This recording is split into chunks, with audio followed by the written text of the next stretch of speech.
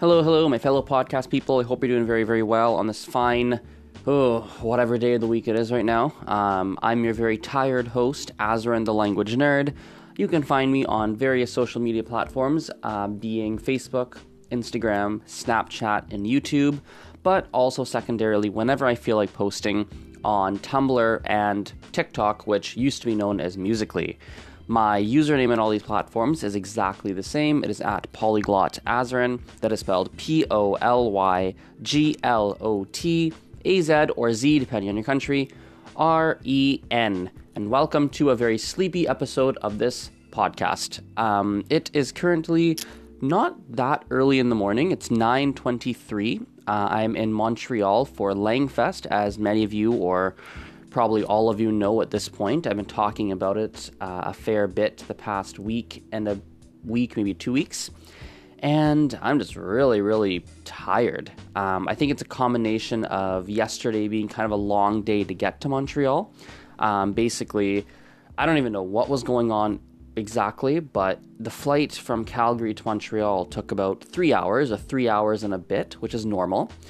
But then once I got to Montreal, it took me 3 hours, or almost 3 hours, to go from the airport to my hostel. And the hostel is in downtown Montreal. It's not super far, but it just took a while. Like, the bags took forever to come out, and then there's a huge line just to buy the bus ticket, right, to go from, like, the shuttle ticket, the airport shuttle that takes you to downtown. Then there's a huge line to get on the shuttle, and then on the shuttle there's a lot of traffic as we're driving, so it took like 45 minutes, something like that. So by the time I checked in and everything, like, it had just been such a long day. I'd woken up at 6:30 or 6:45 Calgary time. You know, by the time I actually got to my hostel, it was already like past 5, must have been like 6 p.m. or something. And then literally after 45 minutes, I left for the first LangFest event, which was, well, not the first LangFest event, but my first LangFest event, because I wasn't here on the Tuesday, which is when the events technically started. So my first LangFest event, and then I got back at like 1 a.m. at the hostel. This hostel's got bunk beds, which is interesting. And I just didn't get the best sleep in the world at nighttime for some reason. And I was kind of tossing and turning a bit, and so yeah, I woke up at about 8:45 this morning, 8:50 this morning, and just felt really zonked out, especially because, Calgary and Montreal doesn't have a massive time difference. Just 2 hours, but I guess my body right now thinks it's 7:25 in the morning and not 9:25, and so, the time difference, plus just kind of a long travels, plus not the best sleep, just feeling quite tired this morning, but it is what it is. Not a big deal. I'll get through the day. I'm not like super exhausted. I will get through it, and I'm sure that tonight I'll get a much better sleep, and as I'm going to different talks today, as I'm going to different elements or different parts of LangFest, talking to people, I'm sure it's going to be lots of fun, and it's going to be a really fantastic kind of experience. I wanted to share something with you guys from the LangFest event yesterday. So yesterday, the LangFest event that I went to was just a casual hangout in a bar, and we had the whole terrace booked out. There's roughly, I don't know, it must have been about 50, 60 people there, something like that. And, these are all language learning enthusiasts, right? This is everybody there is someone who, either speaks multiple languages or who is really interested in learning languages. Maybe they teach languages. This is a language learning crowd, right? This is not just 60 random individuals. And everybody has, varying amounts, but let's say above average amounts of experience and practice with learning different languages. And it was fascinating speaking to everyone and seeing or noticing how everybody had their own kind of perspectives, their own beliefs, some of their own thoughts, and really everyone had kind of their own unique styles or pathways or approaches to learning another language, or to becoming fluent, or to acquiring another foreign language. And yet, even though everybody had very different types of approaches it was very interesting to see that. It's very interesting to see how so many people still can get to the end finish line, right? Like, I think a great example of this was this one guy I met. I don't know his name anymore, I forget, but I met a guy who was saying, you should never, it's a bad idea. He's very strong about it. It's a bad idea to learn how to read a language first. You should not be doing reading and such first in a language because it kills your pronunciation, right? It just makes it really bad, and then you have to fix all these errors later. And he was so like vehement, or what's that word that he's so strong about it, right? He's so adamant, right? And it's funny because I've met people who love to read in languages, and that's really a big base that they have. And yes, perhaps he is right. I actually understand his point of view. I'm not disagreeing with him at all. I understand what he's saying, that if you're doing a lot of reading at first, you're probably getting various incorrect pronunciations stuck inside your brain. Like the example he gave was, if you see the French word TEMPS and you've never studied French pronunciation, you don't know how it works, and you speak English, you might think the word is pronounced temps, right? But it's actually funny because all those letters are silent. It's just don't. So the S is silent, the P is silent, the M is silent. It's just this kind of like sound that comes after. And so I understand what he's saying. It makes a lot of sense to me, right? On the other side, though, I know that there's people that would disagree. I know there's people that like to do reading, a lot of reading. They enjoy it. It's fun for them. That's their style. That's their way. That's how they like to explore language. And so it's funny because I was having this conversation with someone yesterday, or with a couple people, and one of the things that we were talking about is how the best strategy for someone is the strategy that you are actually going to do. Like this guy saying that, hey, you should not be doing reading first or early on in a language. Like, it should not be done that way, right? You should sing. He's a big believer of learning through singing, right? And he was saying that singing is such a fun way. Let's make everybody sing and like blah, blah, blah, blah, right? And it occurred to me, I was like, I would probably not do it. Like, he could be correct, but I wouldn't learn through singing. I just wouldn't do it. It doesn't interest me. It's not an approach I would go and try to do. Not my thing. It's, even though he might be right, even if there's so much research that proves that the best way to learn how to learn a language is to sing, because you can learn 10 times faster and it's 100% success rate and this, that, the other thing, I would go, oh, that's fantastic. I don't want to do that, right? Or it's kind of like how everybody knows vegetables are good for you. Everybody knows that. And yet, you're not going to eat vegetables you don't like, right? And some people don't even eat vegetables at all because they don't like the vegetables. It doesn't make them happy. So they choose not to do it, even though theoretically, on paper, by research, etc., it's the right thing to do. And so it's something I was really thinking about yesterday as well, is that you have to make sure that the strategy you pick is one that you're actually going to follow through on, if that makes sense.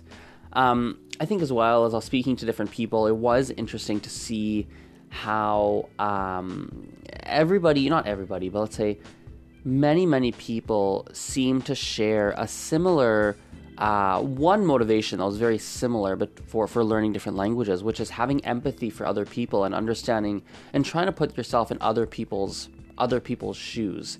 That was really interesting to see, because that's definitely one of my big motivations, probably one of the bigger ones, is that learning languages allows me to talk to people from different walks of life, different regions, countries, parts of the world, and allows me to, speak with them and get to know them and understand their life and understand their perspective on things. And it's definitely a big kind of motivation for me as well. And so it's cool to see that there were many other people who also shared that kind of motivation for learning other languages.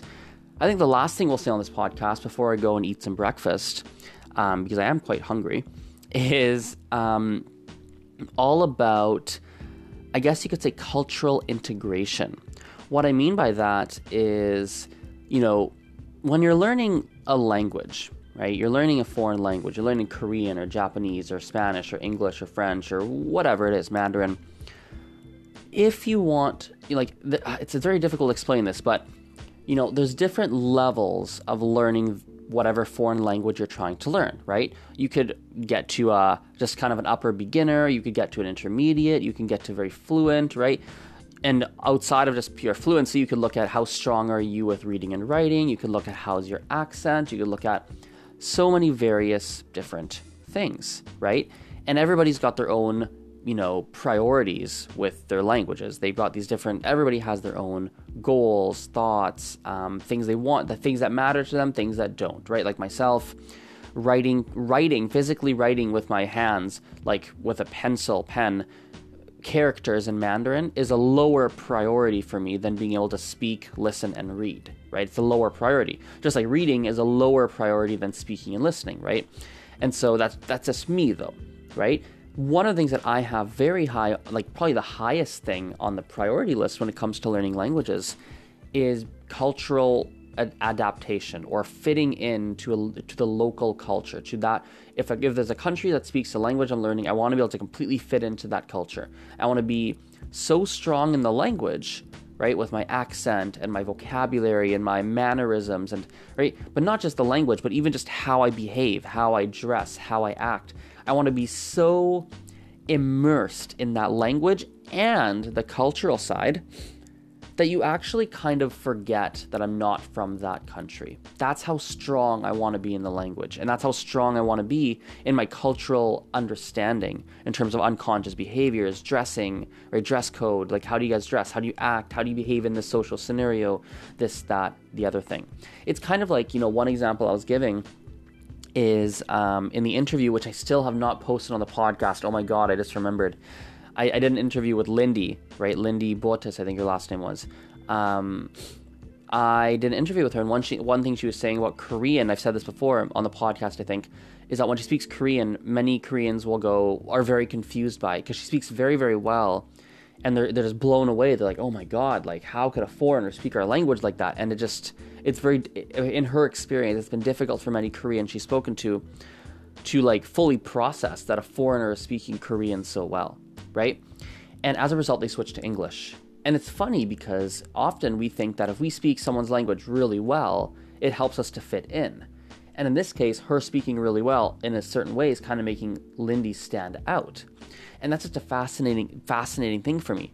However, I will say this, I have met people, right, in various countries, various walks of life, various skin colors, various cultural, various ethnic backgrounds, right, who I can clearly tell by their face, by their skin color, I can tell that they are not from the country that I am in. Like I'm in China, I see a person who is clearly not Chinese. I'm in Taiwan, you are clearly not Taiwanese. I'm in, India, and I see someone, you are clearly not Indian. Like there's some people you look at them and you're like, you are not from this country originally, right? Maybe you're born here, maybe whatever, but ethnically, your roots are not from this country. I've seen many people like this, and yet my brain still goes, I think they're from here. And the reason that is because they dress the same way or similarly, or basically they dress the same way as, or in a very similar way as the local people, right? Their body language, their unconscious body language is also kind of the same, and you go, interesting, right? When they speak, they have no accent. They sound so comfortable. You're like, okay, that's kind of weird. And all of a sudden, even though the initial reaction you had is, hey, they're clearly not from here, the second you observe for another half second, you're like, wait a second, are they from here? Because they've not only mastered the language elements, the accent elements, but they've also mastered the mannerisms, the dress code, right? The unconscious things that nobody usually tends to notice, and they've done it so well that you're like, logically by your skin color, my brain is telling me that you are not from here, but everything else is telling me that you're from here, and you're like, I think they must be from here. That's what I always try to get to in a language, right? That's my goal. That's why I travel, guys. That's why I travel to different countries. That's why I do that, because it's the only way for me to be able to understand what are the unconscious mannerisms, what are the facial reactions they make to surprise, to anger, to etc., right? How do they act? What do they do in their free time? What kind of cultural references do they make, right? Like in China, like it's not as common to sit around in a bar, at least in Beijing, maybe in other cities. But in Beijing, it's not as common to go and sit in a bar for free time. But in Calgary, it is, right? That one thing alone has so many cultural implications, right? The fact that if you say, hey, like let's say it's 8 p.m. on a Friday, right? And I go say, hey, let's go do something. And I say that to a Canadian friend. You need to know that in their brain and in my friend's brain, unconsciously what's gone through their mind is bar, club, pub, probably those are the three, right? Bar, club, pub. Most likely bar, club, or pub. Like those are three kind of like, your brain kind of naturally goes there. Now, unless you and that friend have other activities you've done regularly, Friday at 8 p.m. But if we're generalizing bar, club, pub, that's a big part of where I live's culture, right? In Beijing, you say 8 p.m. on a Friday, hey, let's go do something. KTV, or KTV? Yes, the what do you call it? Karaoke. Karaoke super common, probably comes to mind, right? Or let's go to a friend's house. Like, there's different things that would come to mind. And that's just one example. There's so many things, right? And so it's funny that it's you have to understand, at least for me anyway, I have to understand those things because my actions and my words are causing unconscious judgments, both positive, negative, and neutral, on me. And I don't even know what they are unless I understand your culture, right? And so that's why I travel. It's a big reason for it. So anyway, let's wrap this up. I'm really hungry now. I'm starting to wake up a little bit more. I've been awake for roughly an hour now, so brain's starting to finally kind of wake up. Thank you for listening. I'm going to go grab breakfast. Yeah, we'll chat later, guys. See you.